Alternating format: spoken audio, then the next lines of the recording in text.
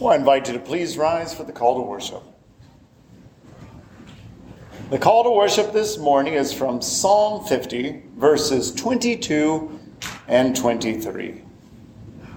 Mark this, then, you who forget God, lest I tear you apart and there be none to deliver.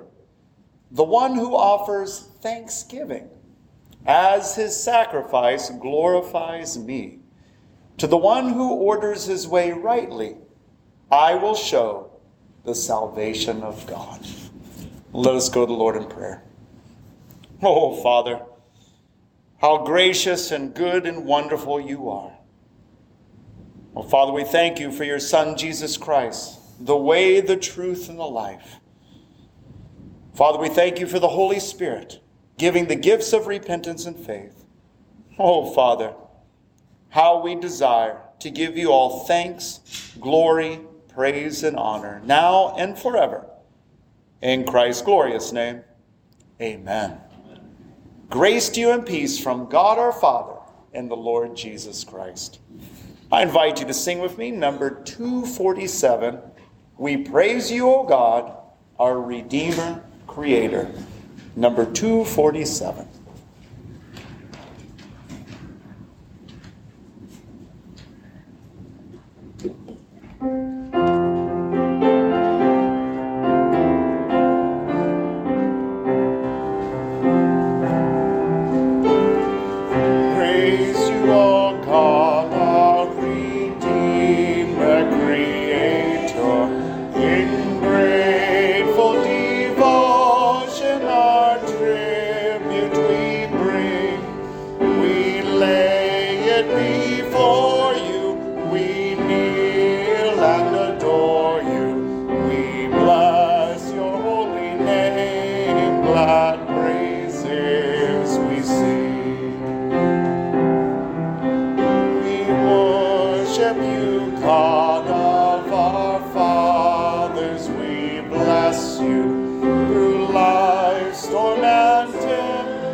Our guide you have been.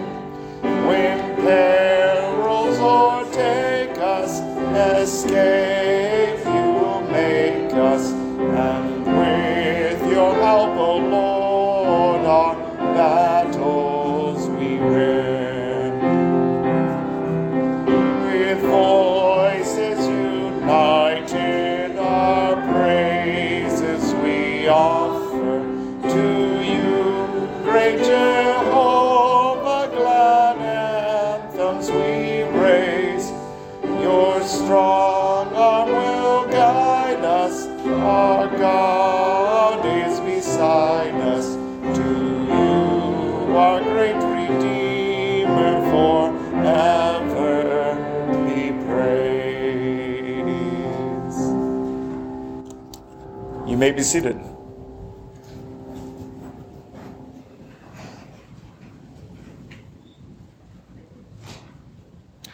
For our time of confession and pardon, not only continuing to humble ourselves before God, but also in preparation for our time of the Lord's Supper toward the end of our service together, we're going to be looking at Deuteronomy chapter 5, verses 11 through 14. I'll be reading those, leading us in a prayer of confession and pronouncing the pardon that is found in Jesus Christ as Lord and Savior. Deuteronomy chapter 5, starting at verse 11. You shall not take the name of the Lord your God in vain, for the Lord will not hold him guiltless who takes his name in vain. Observe the Sabbath day to keep it holy, as the Lord your God commanded you. 6 days you shall labor and do all your work. But the seventh day is the Sabbath to the Lord your God.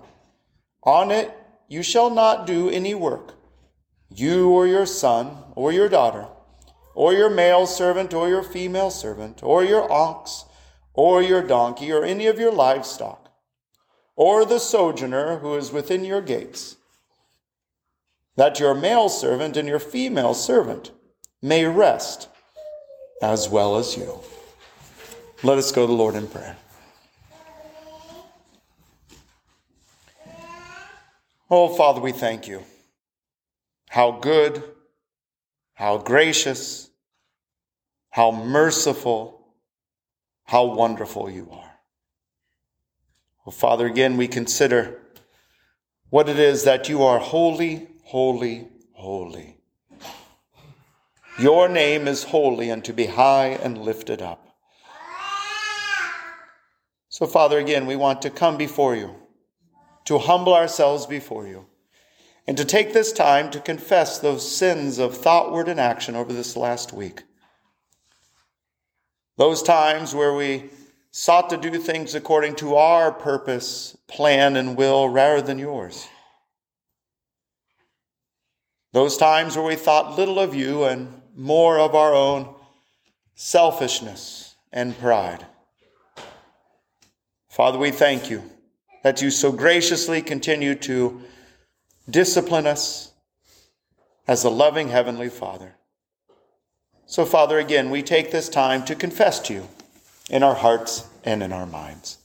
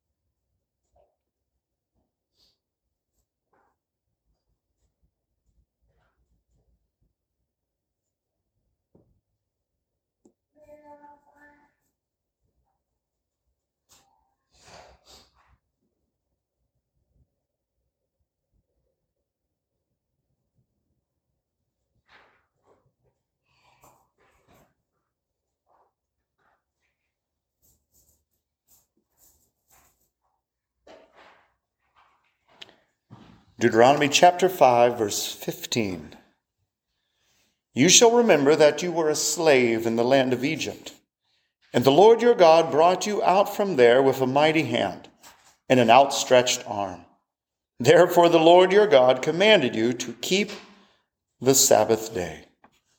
Know this, that if you trust and believe in Jesus Christ as your Lord and Savior, if you've been made alive through the power of the Holy Spirit, given the gifts of repentance and faith, know this, that you have been set free from sin, from death, that you have been adopted, made right with your Heavenly Father, who loves you and has given you eternal life. In Christ's glorious name, amen. For our time of confession of faith, we're looking at Article 7 of the second main point of doctrine, Christ's death and human redemption through it. Article 7, faith as being God's gift. I invite you to read this along with me. But all who genuinely believe and are delivered and saved by Christ's death from their sins and from destruction, receive this favor solely from God's grace, which he owes to no one, given to them in Christ from eternity. Let us go to the Lord in prayer. Oh, Father, we thank you. How good, how gracious, how wonderful you are, slow to anger and abounding in steadfast love. Father, we thank you that you have promised to guard, guide, grow us in the faith, according to your grace, your mercy, your love, from eternity past to eternity forward. Oh, Father, how wonderful you are. We thank you again that because of the atoning death of your Son, Jesus Christ, on the cross, that we who are in him, in whom his Spirit dwells, that we can come with confidence before you. not because of our righteousness, but because of his righteousness. Not because of our strength, we are weak, but because of your strength, because of your grace, your mercy, your love, and all for your glory. So, Father, we thank you. We thank you that with confidence we can come before your throne of grace, covered in the blood of your Son, Jesus Christ. Oh, Father, we come before you and we cry out for our brothers and sisters in Christ, facing persecution, opposition, imprisonment, martyrdom, for the sake of your gospel, for the sake of your Son, Jesus Christ. Oh, Father, we pray that you'd be their strength, their comfort, their hope, their peace. Father, we pray for those who are caught in the midst of the ongoing warfare and bombing taking place in the Ukraine. Oh, Father, we pray for peace. We pray for wisdom. We pray for guidance. Father, we pray for our brothers and sisters in Christ caught in the midst of the warfare or fleeing as refugees. Father, we pray that you would be their strength, their comfort. Father, we pray for those churches in Poland, Romania, surrounding areas reaching out. Father, we pray in particular for Reverend Mihai, for his church there in Romania. Father, we pray that you would give them strength to reach out to these who are hurting and suffering with the gospel of your Son, Jesus Christ, with your love and your care. So, Father, we pray that you'd be their strength, their comfort in this time. Well, Father, we pray for all those who are in a time of difficulty and challenge, of suffering. Father, we pray for Wendy Lou's mother, who recently fell and broke her hip in Canada. Father, we pray for wisdom and guidance, for returning back to the United States, for this upcoming surgery. Oh, Lord, we pray that you would be with her in this tremendous pain and times of loneliness. Oh, Father, we pray that you would be her strength, her comfort, her peace. We pray for Wendy and her sister and others seeking to care for her. Father, we pray that you would just lead and guide through this whole time. Father, we do continue to pray for Wendy's sister-in-law, Dee Dee, as she faces these cancer treatments, this pain and weakness. Oh, Father, we pray that you would be her strength, her comfort, her eyes would be directed to you. We pray that you be with her and her husband, Andy, the daughters. Oh, Lord, that your truth would be lifted up in the midst of this difficult and painful situation. Father, we do continue to rejoice how you bring such strength and peace and joy to your people, no matter what the circumstances. Father, we do lift up to you grace. We thank you that in the midst of this time of hospice care and where she may be growing weaker physically, that you continue to grow her joy, her peace, that you are her strength, her comfort, her life. Father, we thank you for this. Father, we also thank you for Marcia, how you continue to be her strength and comfort and peace. Father, we pray that you just continue to hold her in your righteous right hand. Father, we do pray for those who continue in a time of illness. We pray for those in the Hurd family continuing to face illness, that you would be their strength, provide healing and comfort, that their eyes will be directed to you in this time. Father, we pray for Deborah, for healing and strength and comfort for her. Father, we thank you for your loving care. It is so perfect. Your timing and your will are perfect in all things. Oh, Father, we pray for our church. Oh, Lord, we pray that you would help us. Help us to be of one heart and one mind, striving side by side for the gospel of your Son, Jesus Christ, crucified. One Lord, one faith, one baptism. Oh, Father, we pray that you would help us. Help us to love you and help us to so love one another, that we would care for one another, that we would encourage one another, that we would correct and rebuke and exhort one another with all patience and love, building each other up in your Son, Jesus Christ. Oh, Father, we pray that you would grow our unity, grow our love in your truth. Oh, Father, we pray for wisdom and guidance as you use us as ministers of reconciliation to reach out to the lost. Oh, Father, we pray for the lost, whether they be friends or family members, people you've brought into our lives for many years or just recently. Oh, Lord, we pray that you would give them eyes to see and ears to hear, new hearts to believe. Only you can bring them from death to life. Help us, O Lord, to proclaim your gospel. Father, we want to take this time again just to lift up to you those names that we cry out, O Lord, that you in your grace and mercy, according to your purpose and plan, that you would bring them from death to life. We lift their names up to you now in our hearts and in our minds.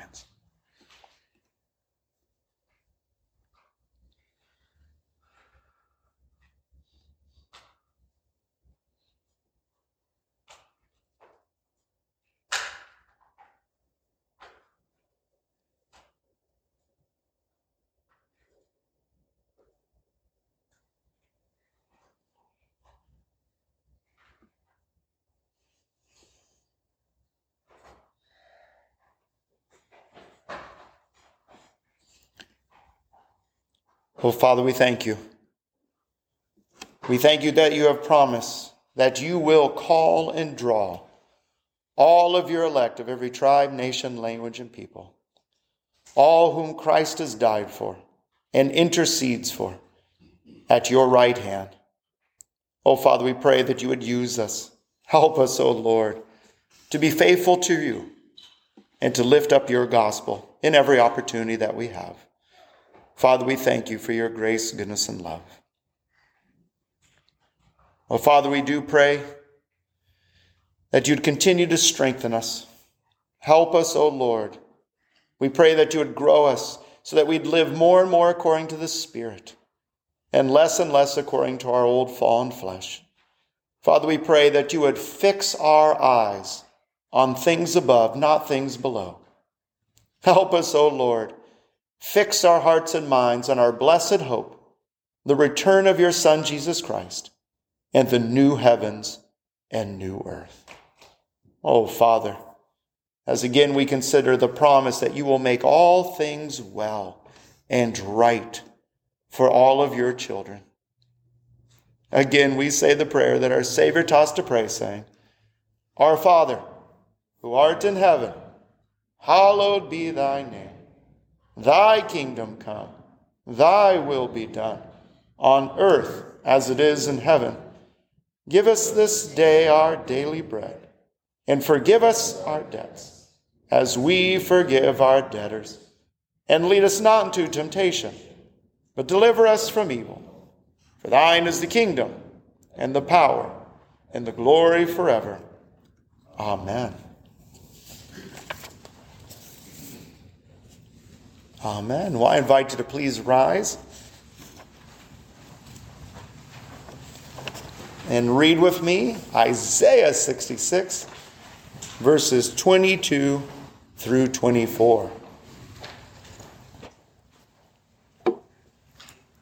The final verses of Isaiah. There's such a key summary that it would be fitting if we stood here and read the entire book of Isaiah together. Verse. But I encourage you to do that at home through the coming week. But now we are going to focus in on these last verses of Isaiah 66. So please read with me Isaiah 66, starting at verse 22. For as the new heavens and the new earth that I make shall remain before me, says the Lord, so shall your offspring and your name remain. From new moon to new moon, and from Sabbath to Sabbath, all flesh shall come to worship before me, declares the Lord. And they shall go out and look on the dead bodies of the men who have rebelled against me. For their worm shall not die, their fire shall not be quenched, and they shall be an abhorrence to all flesh. Let us pray. Oh, Father, how good, how gracious, how wonderful, how holy, how just you are. Father, we thank you for your word. Your word is truth. Your word is living and active, sharper than any two-edged sword. Your word is all authoritative, all sufficient, inerrant, and infallible. Oh, Father, we are absolutely dependent on your Holy Spirit to give us wisdom and discernment. We pray, O Lord, that you would grow us in the truth. For to know the truth of your Son, Jesus Christ, is to be set free. In Christ's glorious name, amen. Amen. You may be seated. At this time, I'd like to invite, if there are any children who would like to, come up to the front row here for our time of children's message.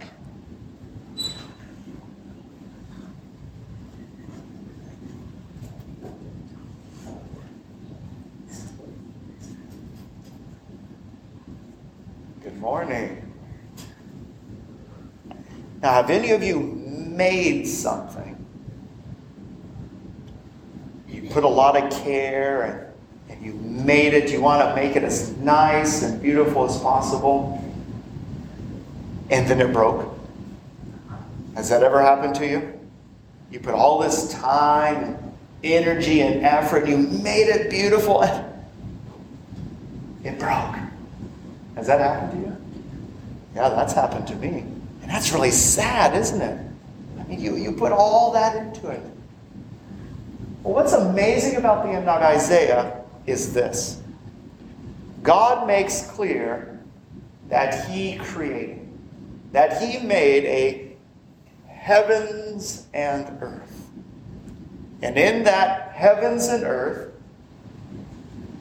we fell. We sinned. So therefore, sin goes throughout that creation. So that throughout this creative order that we live in now, there's pain, there's brokenness, there's sadness, there's suffering, there's all these things. But at the end of Isaiah, we're reminded that God is making a new heavens and new earth for all those who believe in Jesus Christ, who trust in him as their Lord and Savior. And when Christ comes back and we're in that new heaven, new earth, nothing will bring any pain, any suffering. Nothing will be broken again for those who are with God forever and ever. Isn't that amazing? What a promise. So that's what ultimately Isaiah is saying, is there is a way to have life that is full of joy, full of peace, full of love, forever. And it's in Jesus Christ. So as we're going through this passage, I just want to remind you of the love of God that is found in Jesus Christ dying on the cross for the sins of those who would trust and believe in him. Let us pray.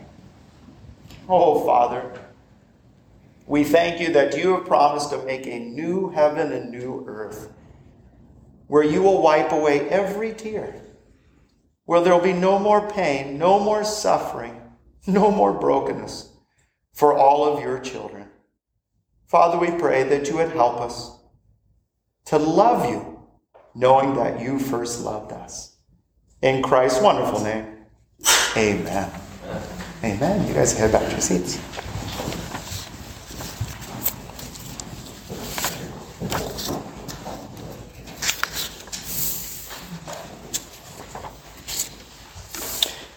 We find ourselves again in Isaiah, and in verse 22 of our passage, we're again reminded of the ultimate consummation, the ultimate final declaration of God's plan of redemption. This is what everything is building for. From the beginning, God made clear that He, out of His grace and mercy and love, will make a people. And He will be their God, and they will be His people. And that God will dwell with His people forever. And that His people will be able to look into His face and have nothing but joy and peace and love and all that is good, all that is right. That's the promise made throughout the Old and New Testament. That's the promise of a good and loving, just and holy God who will make a people for His own. So that's what we find here in the last verses of Isaiah. Again, that key and crucial theme. So again, Isaiah 66, starting at verse 22.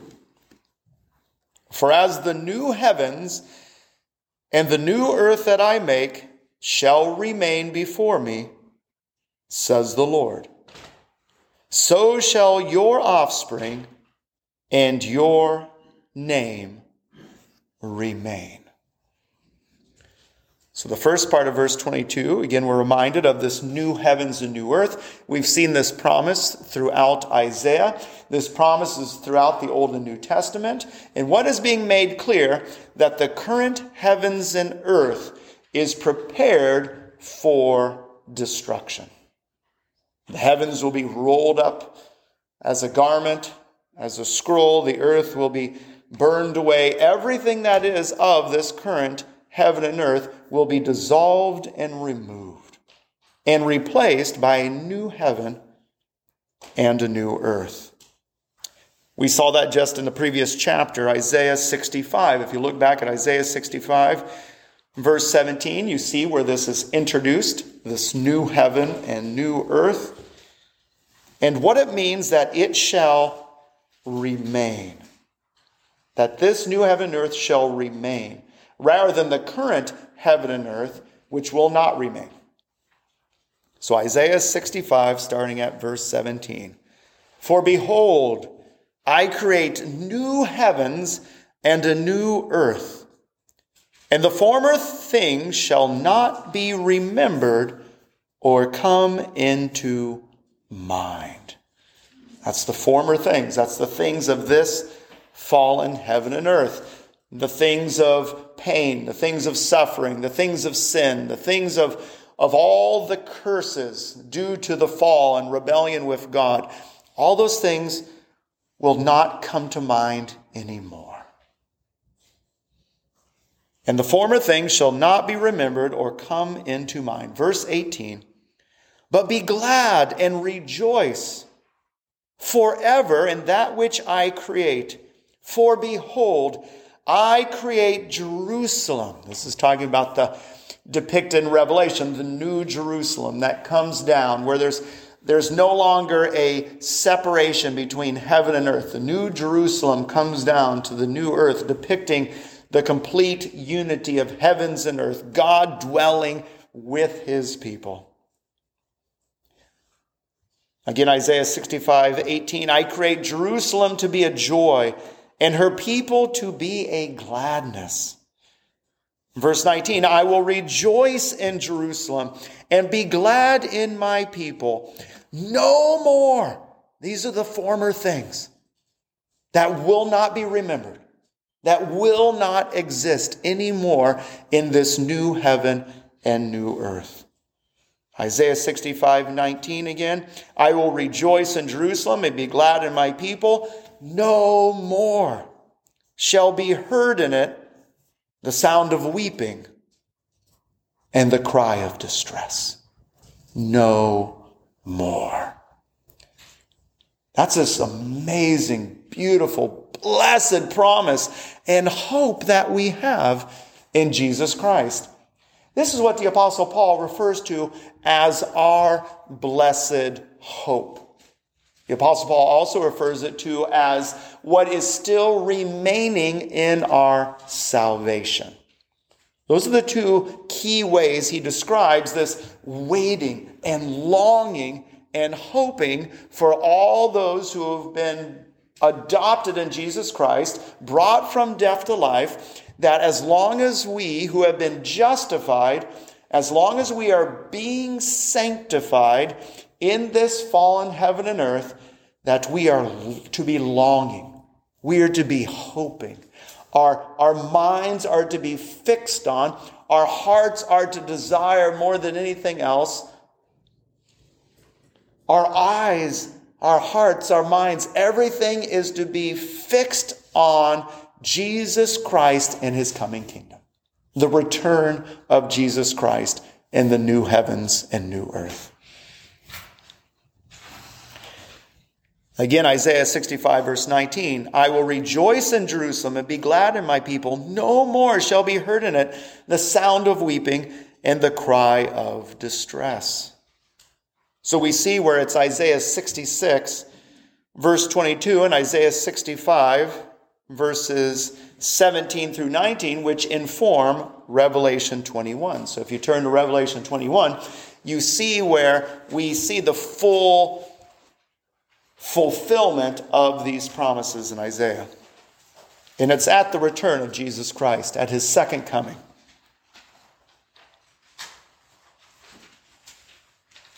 Revelation 21, starting at verse 1.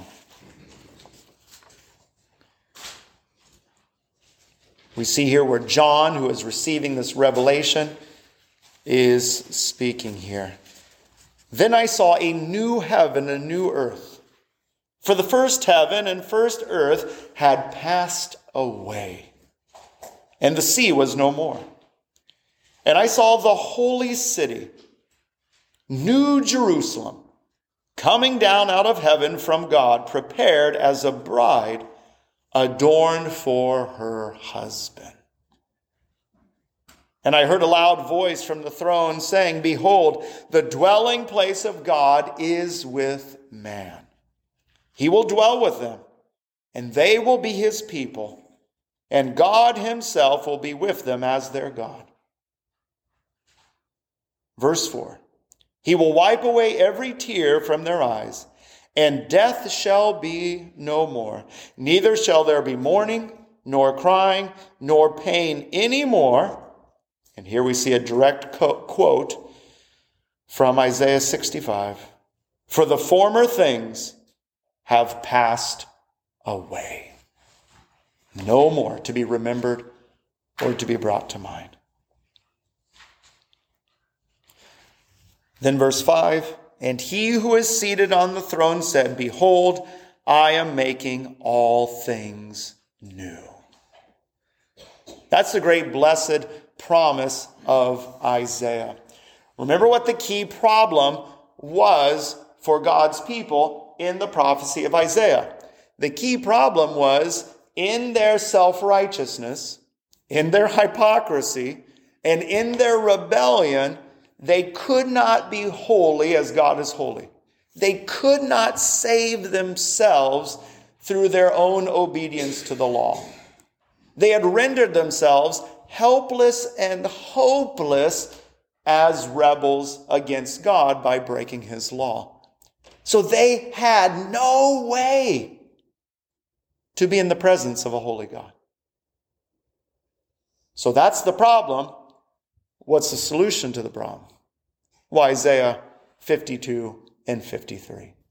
So God will send his eternally begotten Son, the Holy One of God, the one who never sinned once, who obeyed everything in the law, everything of God's word, perfect holy obedience, that he would send his Son to take on flesh, to pay the penalty of the sins, the wages of their sin, which is death, that he would die on the cross on behalf of those whom God will make his people, that he would satisfy his holy just wrath on behalf of those whom he'll make his people.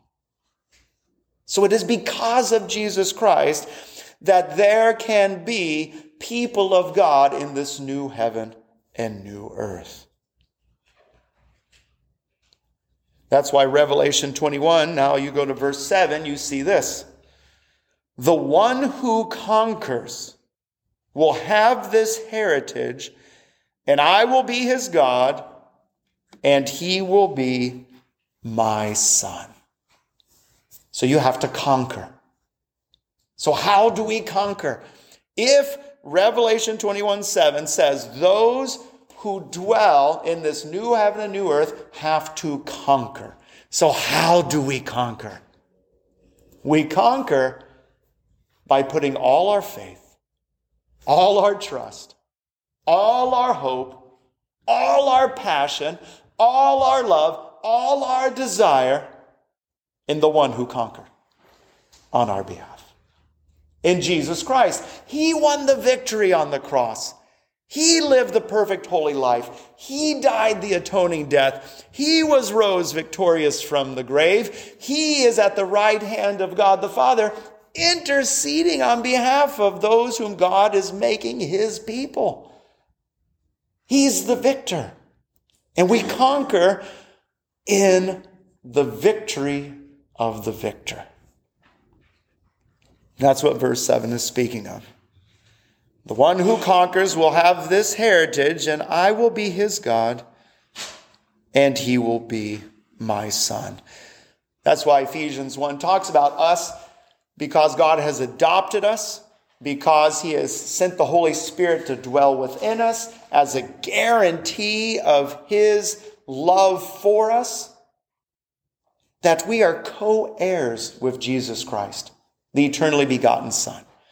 We then are heirs also of this heritage of dwelling in this new heaven and new earth as God's loved and perfected people.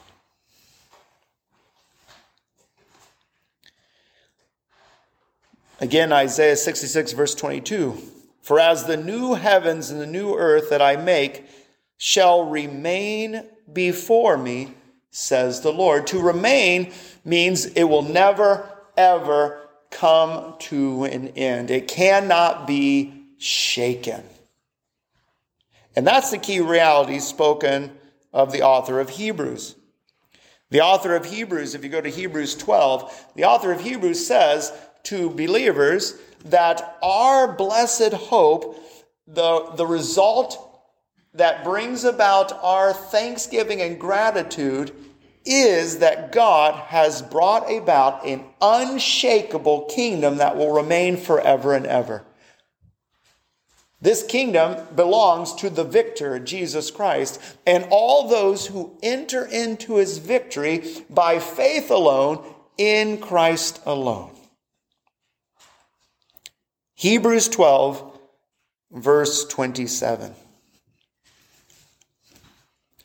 This phrase, yet once more, indicates the removal of things that are shaken. That's this current heaven and earth. It's shaken, and God's going to do one ultimate final shake, where it's just removed.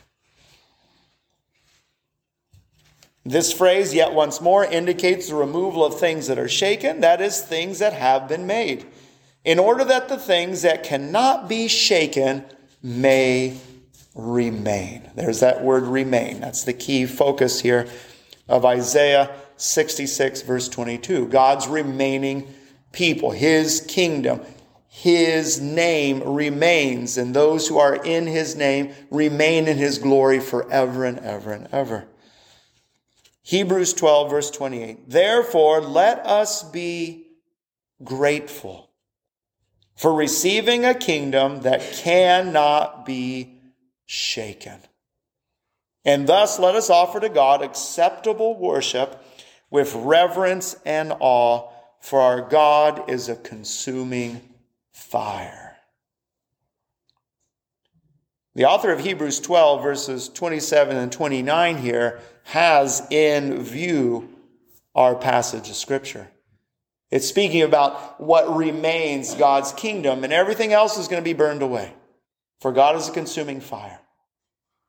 So there's only one safe place of an all-holy, all-righteous, just, good, loving, God, who is a consuming fire. There's only one safe place.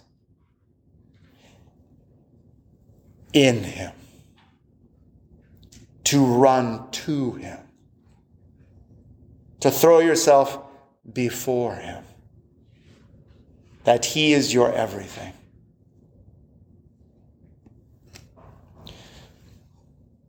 That's why Isaiah describes the ultimate form of rebellion as those who, in reality, in their hearts and minds, have little or no concern or care or love for God. Yet, they presume that they're right with God. It's that sin of presumption that Isaiah, chapter after chapter after chapter, has exposed to be a human-created, demonic deception that leads to destruction. Is that presumption? The opposite of presumption is gratitude. A humble gratitude. And that's what the author of Hebrews is speaking of, is our acceptable worship with reverence and awe. That's why, again, if you look at Isaiah 66, now verse 23, you see it's describing this eternal worship, this eternal giving God praise, glory, and honor.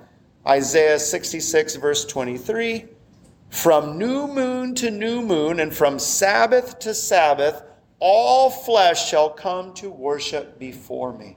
There's that ultimate praise and glory and worship of the one true God in Jesus Christ and the power of the Holy Spirit of God's people of every tribe, nation, language, and people. That's the full gathered people of God in the new heaven and new earth.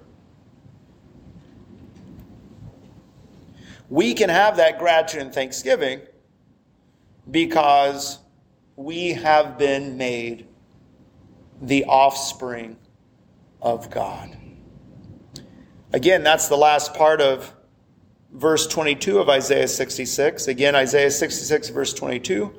For as the new heavens and new earth that I make shall remain before me, says the Lord, so shall your offspring and your name remain.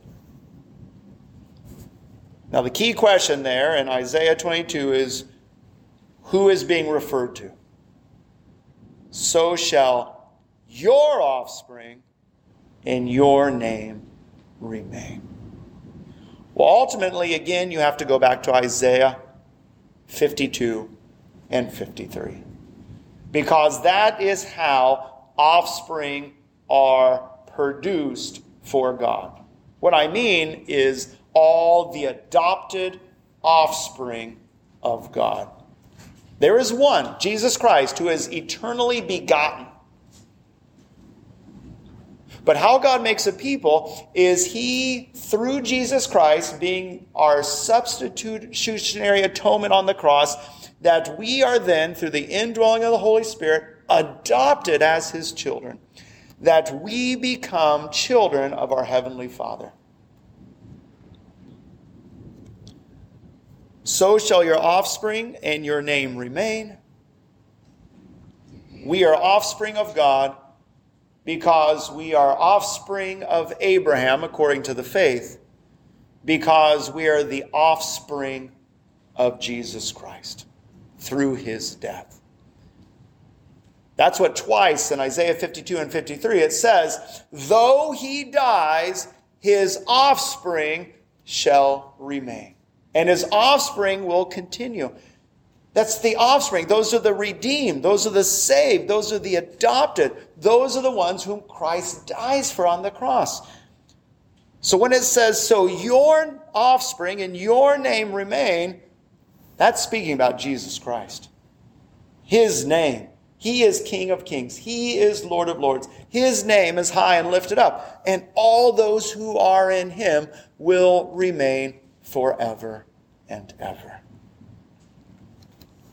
We remain forever and ever. And as you see displayed in Revelation 7, you see the gathering of the elect of every tribe, nation, and language singing, "Holy, holy, holy," giving all praise, glory, and honor to God out of gratitude and thanksgiving. That's the ultimate fulfillment of Isaiah 66, verses 22 and 23. It's this gratitude, it's this thanksgiving.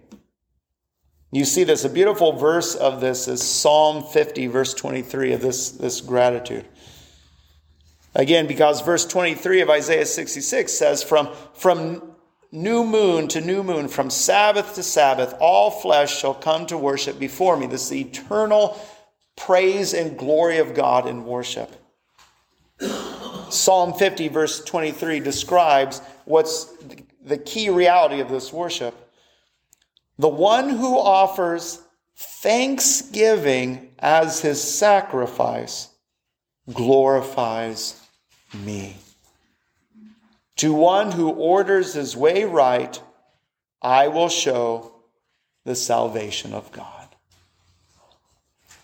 So again, it is that gratitude, that thanksgiving, that overflowing joy and rejoicing that I was dead and now I'm alive. I was lost and now I'm found. I was under condemnation and wrath, and God in his love has justified me and placed his love on me. It's that gratitude, that thanksgiving is our praise and glorying and honoring of God forever and ever and ever. And it begins now. It begins now. That's why it doesn't matter what the suffering or context of pain or context of affliction we experience on this heaven and earth. As the Apostle Paul says, these momentary afflictions he doesn't even consider to be able to be on the scale with of the unspeakable glory at the return of Jesus Christ. That's how Paul sets that up. Now, he doesn't delegitimize true pain and sorrow and affliction and difficulty. We face those, and God gives us peace and a joy in the midst. But gratitude, thanksgiving is always to be present in our hearts and minds.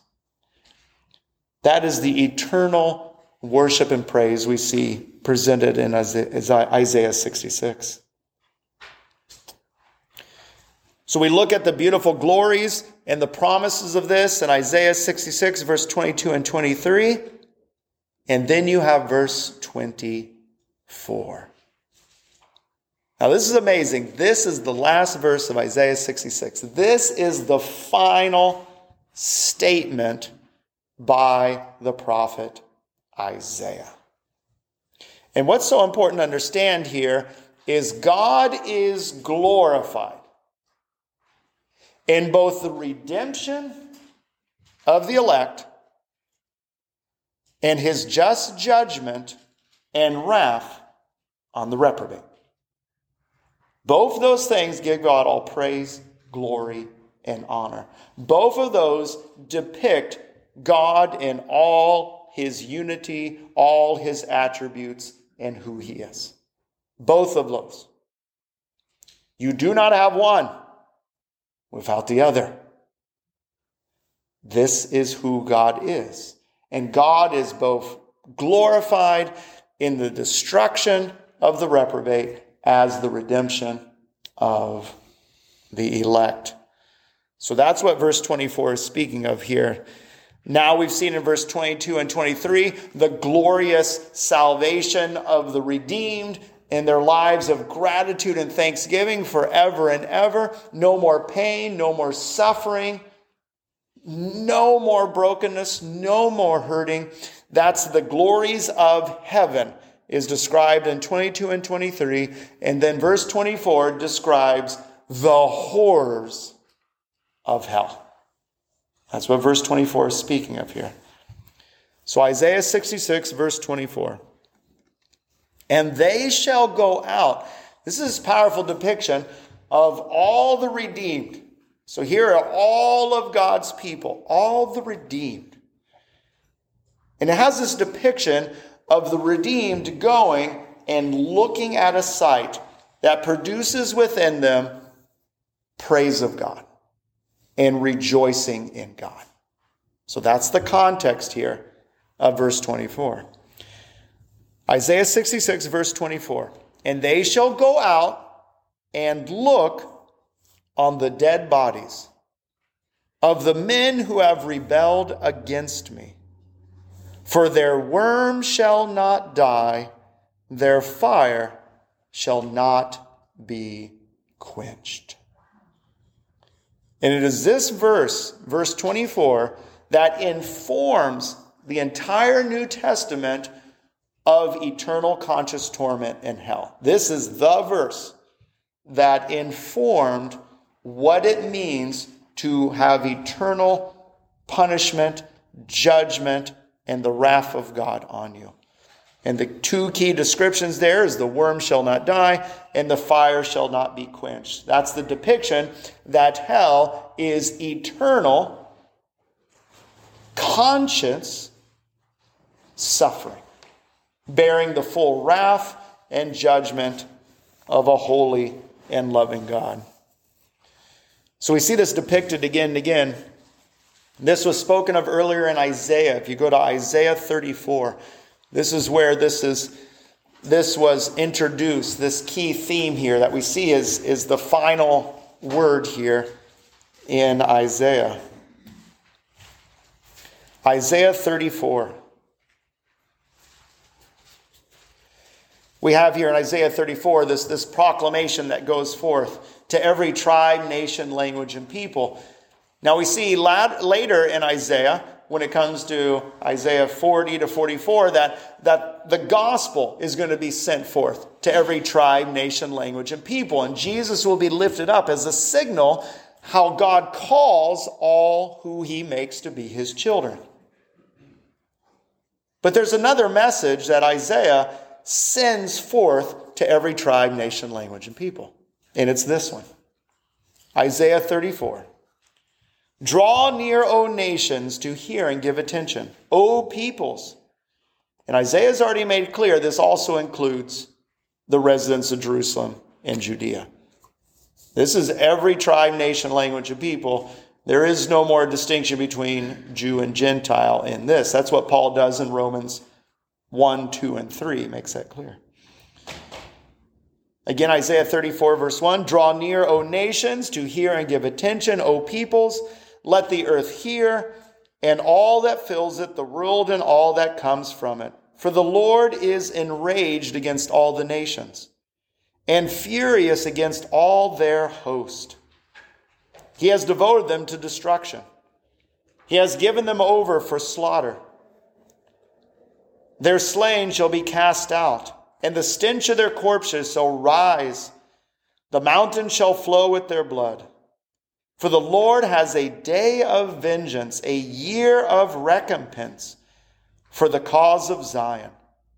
Night and day it shall not be quenched. This is talking about the fire prepared for those whom God will slaughter in his wrath. Again, verse 10. Night and day it shall not be quenched. Its smoke shall go up forever. From generation to generation it shall lie waste. None shall pass through it forever and ever. Here we see where it's using the imagery of the coming destruction of Jerusalem and Judea as a metaphor and a picture of the ultimate eternal destruction of hell.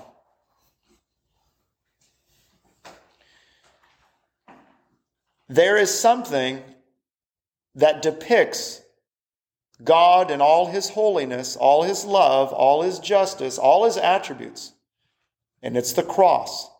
The moment of the cross is the greatest display of God in his simple unity of attributes.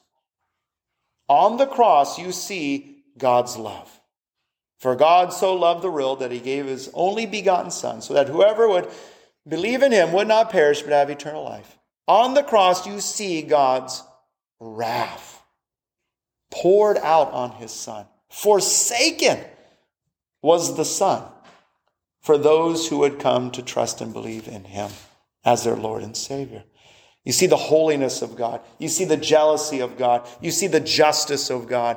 You see every attribute, everything that is God is portrayed on the cross. So also at the end of this heaven and earth and the new heaven, new earth, you see God's attributes on full display.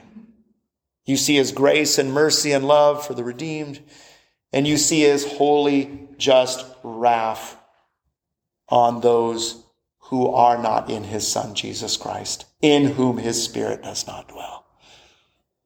Just as at the cross, you see in the day of the Lord, all of God's attributes put on full display for his glory and his honor. There's this aspect for the redeemed of rejoicing that all of God's and their enemies are finally destroyed. It's actually a part of our praise of gratitude and thanksgiving. That's how the Bible depicts it. We rejoice and thank God that he would so love us, that his Son would die on the cross for us, and we thank God and praise him that he has destroyed our enemies. That's all part of that song, of that eternal song of gratitude and thanksgiving. You see this summarized in just two verses, Psalm 58. Psalm 58, verses 10 and 11. You see this depicted here, this summary that we're going to look more carefully at. So Psalm 58, verse 10. The righteous will rejoice when he sees the vengeance. This is that vengeance depicted in Isaiah 34 of God rendering his vengeance against his enemies. The righteous will rejoice when he sees the vengeance. He will bathe his feet in the blood of the wicked. Mankind will say, surely there is a reward for the righteous. Surely there is a God who judges on earth. Surely there is a just God, is what this is depicting. That's so crucial. Right now, again, we are in a time where the dominant headline and the focus of most media outlets is the ongoing war in the Ukraine. And as you see that or hear things of that, one of the first words that comes to my mind is where's the justice? I mean, this is, where's the justice? Well, there will be justice. There will be justice. As Romans 12 says, vengeance is mine, saith the Lord. There will be justice. Not necessarily on this heaven and earth.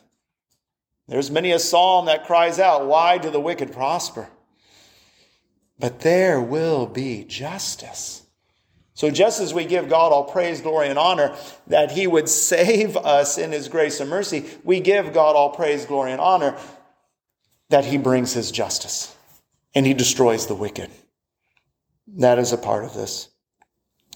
So if you go to Mark 9, this is where Jesus gives his interpretation on Isaiah 66, verses 22 and 24. What a blessing. Here you have Jesus, the eternally begotten Son of God, who took on flesh, the Word of God, and now he's going to give us the main point of our passage. Isn't that very helpful? And then the Holy Spirit inspires so that we have this. So here's this a blessed moment where Jesus quotes from Isaiah 66, verse 24. And what an amazing context he uses this. So Mark chapter 9, this is Jesus giving us the main point of verse 24, of the last part of Isaiah 66. So Mark chapter 9, starting at verse 24. Here's the warning. Whoever causes one of these little ones who believe in me to sin, it would be better for him if a great millstone were hung around his neck and he were thrown into the sea. It's that powerful depiction of one who would mislead, who through false teaching, false doctrine, through immoral lifestyle, whatever corrupt and rebellious way, to lead a little one astray, to lead people astray to destruction. It'd be better that a millstone be around their neck and then plunged into the ocean. So it's that context now. Jesus is going to build up and then quote from the last verse in Isaiah. So it starts at verse 43. And if your hand causes you to sin, cut it off. It is better for you to enter life crippled than with two hands to go to hell, to the unquenchable fire. There's this first reference to our passage. Verse 45. And if your foot causes you to sin, cut it off. It is better for you to enter life lame than with 2 feet to be thrown into hell. Verse 47. And if your eye causes you to sin, tear it out. It is better for you to enter the kingdom of God with one eye than with 2 eyes to be thrown into hell. Verse 48, this is where Jesus directly quotes from the last part of Isaiah 66, verse 24. Where the worm does not die and the fire is not quenched. That's Jesus quoting from the last verse of Isaiah, our passage this morning. So in light of this reality, in light that God will justly destroy all those who continue in rebellion against him, those of every tribe, nation, language, and people, God shows no partiality in redeeming and no partiality in damning. If one does not trust and believe in Jesus Christ as their Lord and Savior, it's made clear that they will be sent, they will be thrown into eternal conscious torment. Whereas Jesus quotes in Isaiah 66:24, as Isaiah said, where the worm shall not die and their fire shall not be quenched. That means it will be an unspeakable torment forever. No annihilation, no escape, no ease of suffering. So you see where hell is the complete opposite of heaven. Remember what heaven is. No more pain, no more suffering, no more sorrow, in the perfect joy and rejoicing and love of your heavenly Father forever and ever and ever. So it makes sense that hell would be the complete opposite of that. No more love, no joy, no peace, nothing good. Only unspeakable terror, suffering, and horror forever.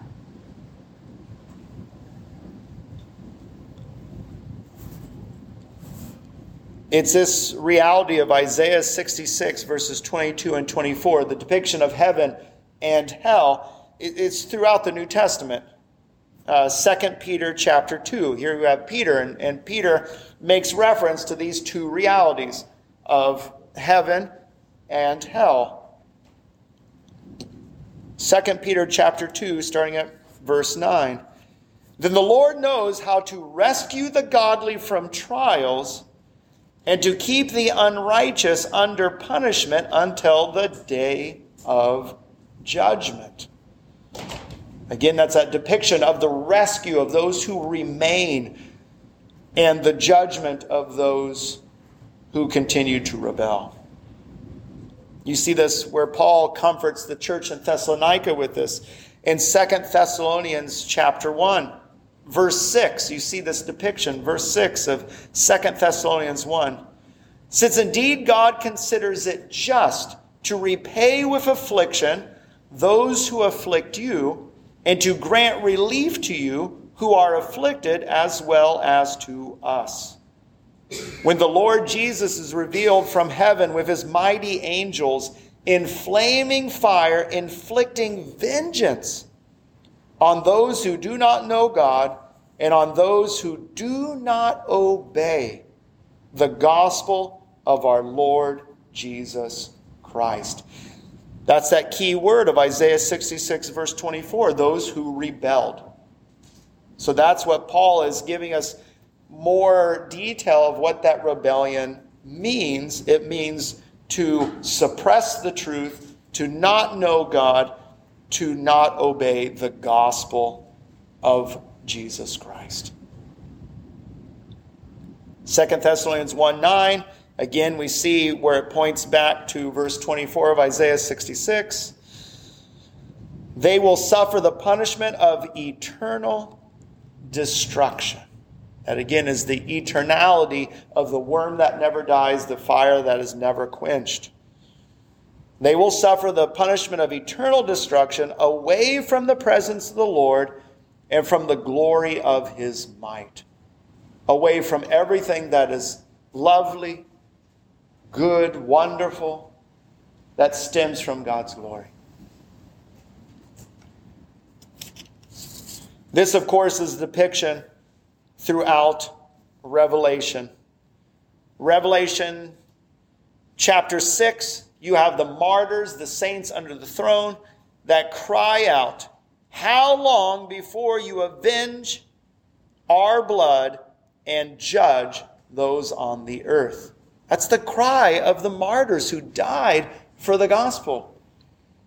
Revelation 11, chapter 11, it says this, verse 18, "The nations raged, but your wrath came, and the time for the dead to be judged.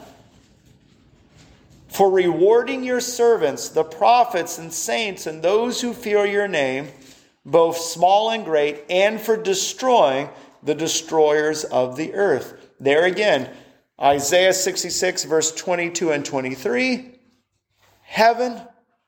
Isaiah 66, verse 24, hell. Whether it's Paul, whether it's Peter, whether it's John through his revelation, it's Isaiah 66, verses 22 through 24, is the explanation of heaven and hell that every other scripture points back to. It's the foundation of this reality of how God brings about his ultimate plan of redemption. Revelation 18 talks about finally Babylon, which represents all the fallen realities of this world, is judged. And then you have at the judgment of Babylon, Revelation 18, verse 8, "For this reason her plagues will come in a single day, death and mourning and famine, and she will be burned up with fire. For mighty is the Lord God who has judged her."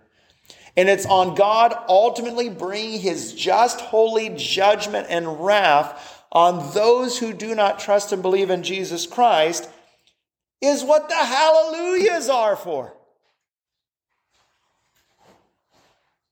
If you go to Revelation 19, you have hallelujah.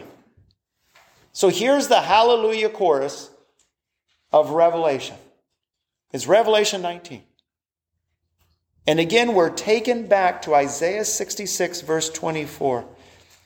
Remember verse 24 of Isaiah 66? So God has all his redeemed in the new heaven and new earth, and he takes them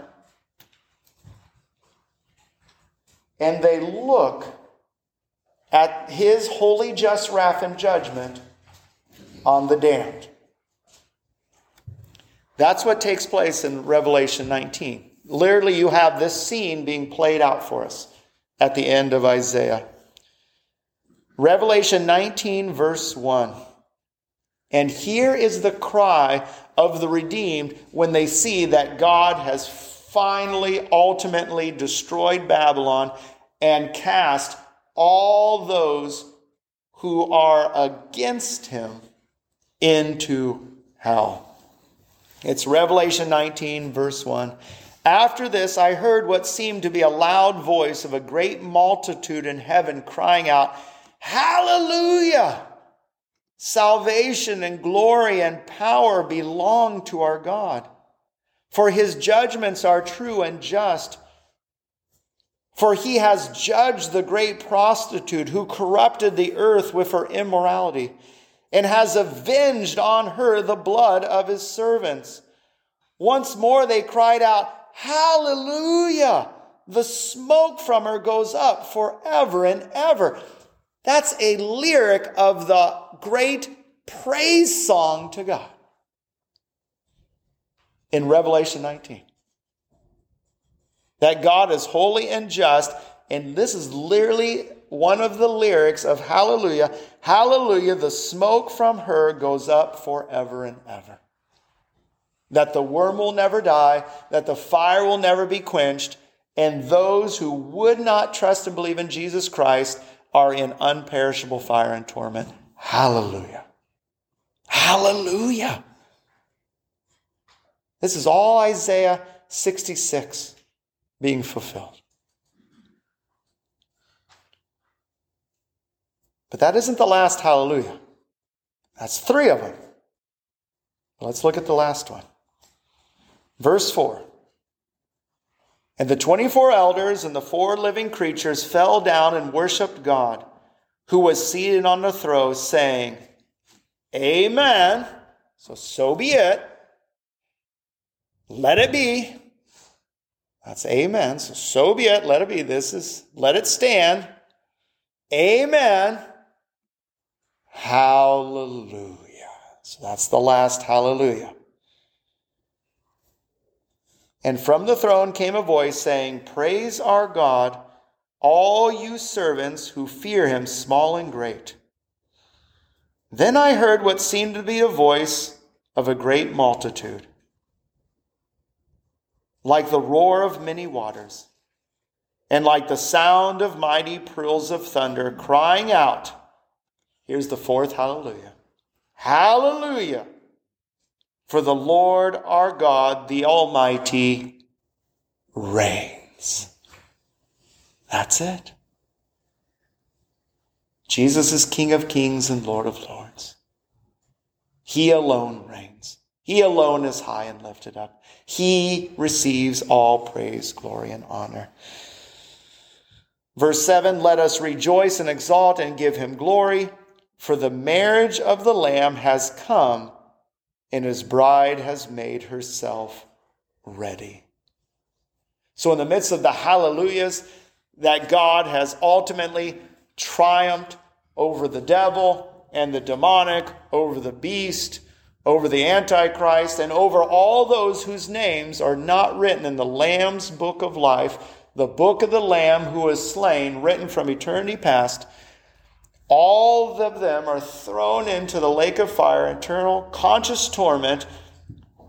But the last praise then is all of God's people, again, after they've seen and rejoiced at God's justice, where do all the eyes ultimately get fixed? At the wedding feast. And that's where the bride, the church, made spotless and without blemish by the blood of Jesus Christ, looks upon the groom. Jesus in all his glory, all his honor, all his majesty. The Lion of Judah, the Lamb who was slain, our Savior and our Lord. That's why when Jesus quotes from Isaiah 66, verse 24.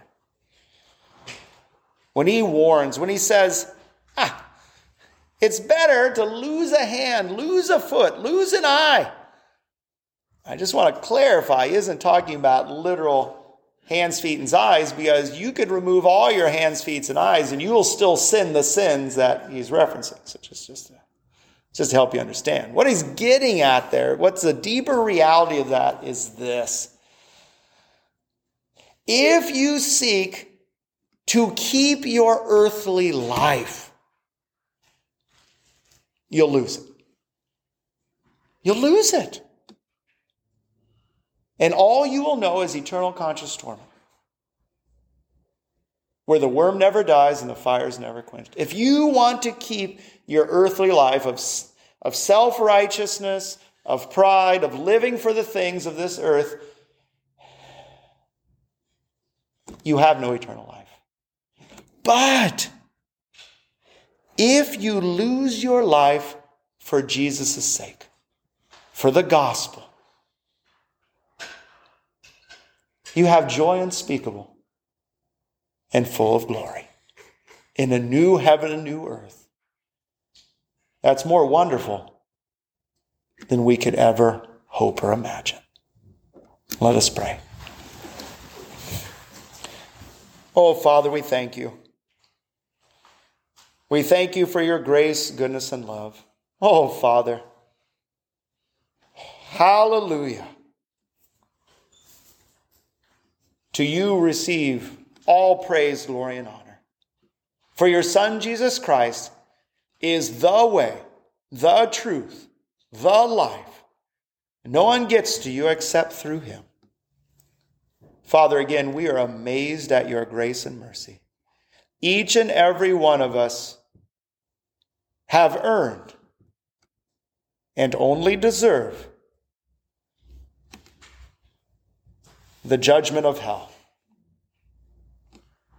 But you in your grace and mercy would send your Son, your only Son, to die. That for those whom you give the gifts of repentance and faith, we would not know hell, but the glories of heaven. Oh, Father, we pray that you would help us to live lives of such gratitude and thanksgiving, that rejoicing in you would be ever in our minds, ever in our mouths, ever from our hearts. In Christ's glorious name, amen.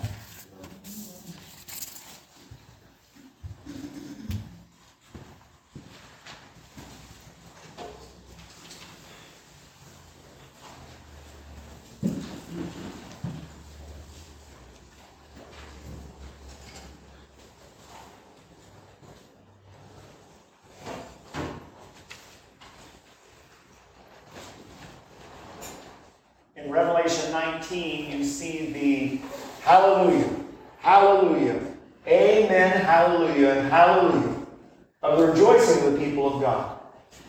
And the scene goes from this hallelujah of God for his just, holy judgment on the reprobate to the beginning of the marriage feast of Christ and his church. Every time we take of the Lord's Supper, we are longing for, we are remembering what it is that because Jesus Christ drank the cup of the wrath of his heavenly Father, on the behalf of those who trust and believe in him, that we will be able to drink from the cup of rejoicing and love at that wedding feast. As Revelation says, blessed are all those invited to the wedding feast of the Lamb of his church. So I just want to encourage you, if you trust and believe in Jesus Christ as your Lord and Savior, if you know that you have been redeemed, you have been rescued from under condemnation to a glorious adoption in the love of Christ, if Christ alone is your righteousness, your life, then I invite you to take, to eat, to take and drink, to take this time to remember Jesus Christ crucified on your behalf. If you do not trust and believe in Jesus Christ as your Lord and Savior, if you do not know that, and if you have not been united in that regard to Christ, then I ask you, do not take of it. This is a meal. This is that celebration of the ultimate feast with the Lamb and his bride. This is for the people of God who trust and believe in Jesus Christ as their Lord and Savior. Let us pray. Oh, Father, we thank you. Again, we are amazed at your grace, mercy, and love. Father, we pray that you would prepare our hearts and minds, again, to remember your Son, Jesus Christ, crucified, dead, buried, risen, ascended, and coming again. Our blessed hope. In Christ's glorious name, amen. Now, as they were eating, Jesus took bread, and after blessing it, broke it and gave it to the disciples, and said, "Take, eat, this is my body." And he took a cup, and when he had given thanks, he gave it to them, saying, "Drink of it, all of you, for this is my blood of the covenant, which is poured out for many for the forgiveness of sins. I tell you, I will not drink again of this fruit of the vine until that day when I drink it new with you in my Father's kingdom."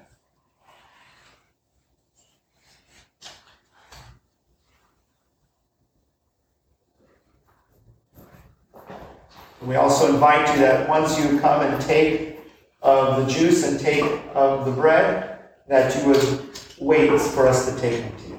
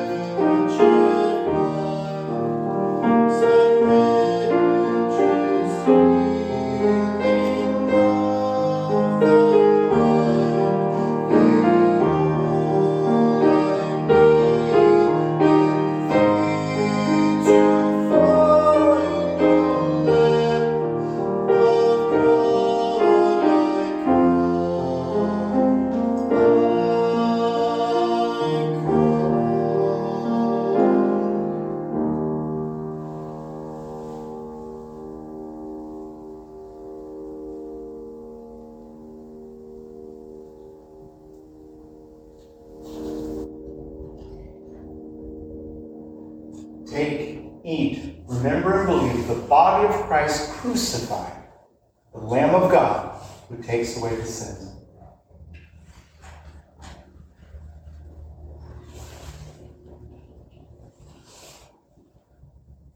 Oh, Father, how amazing is your love, your grace and mercy. Father, we thank you. Father, we pray that you would enable us to give you all gratitude and thanksgiving. For your love is beyond our comprehension, and your faithfulness is new every morning. In Christ's name, amen. Take, drink, and remember and believe the blood of Jesus Christ that makes us righteousness, washing us of every sin.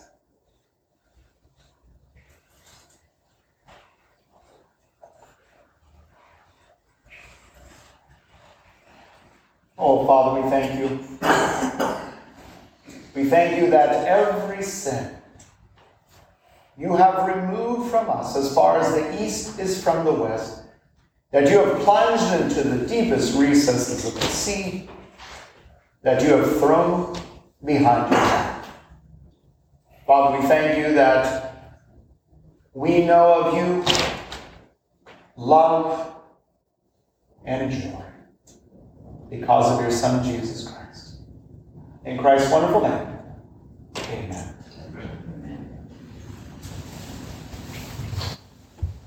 I invite you to please rise and sing with me our closing song, number 463, Oh, the Deep, Deep Love of Jesus.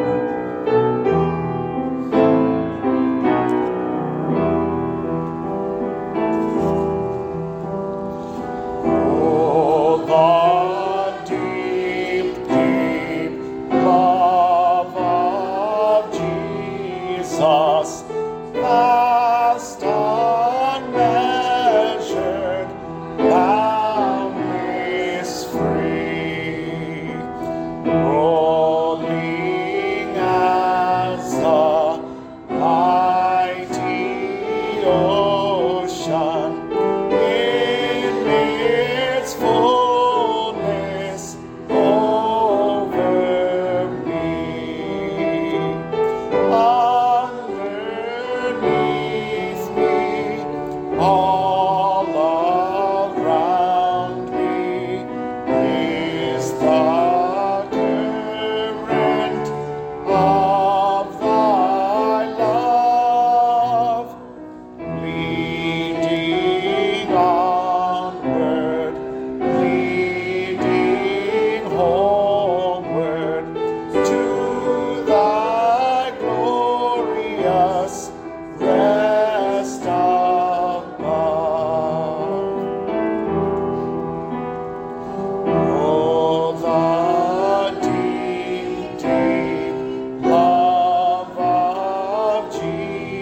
Jesus spread his praise from shore to shore.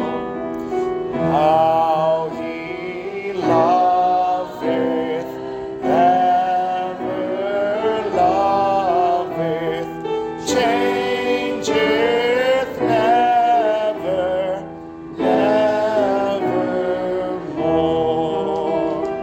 How he watches o'er his loved ones, died to call them all his own. How for them he intercedeth, watcheth o'er them from the throne. Oh, the deep, deep love of Jesus, love of every, love the best. 'Tis an ocean vast of blessing, 'tis a haven sweet of rest. Oh, the deep, deep love of Jesus, 'tis a has to me, and it lifts me up to glory, for it lifts me up to thee.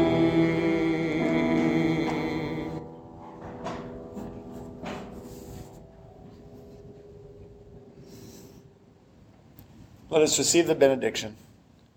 The grace of the Lord Jesus Christ, and the love of God, and the fellowship of the Holy Spirit be with you all. I invite you to close with me with the doxology.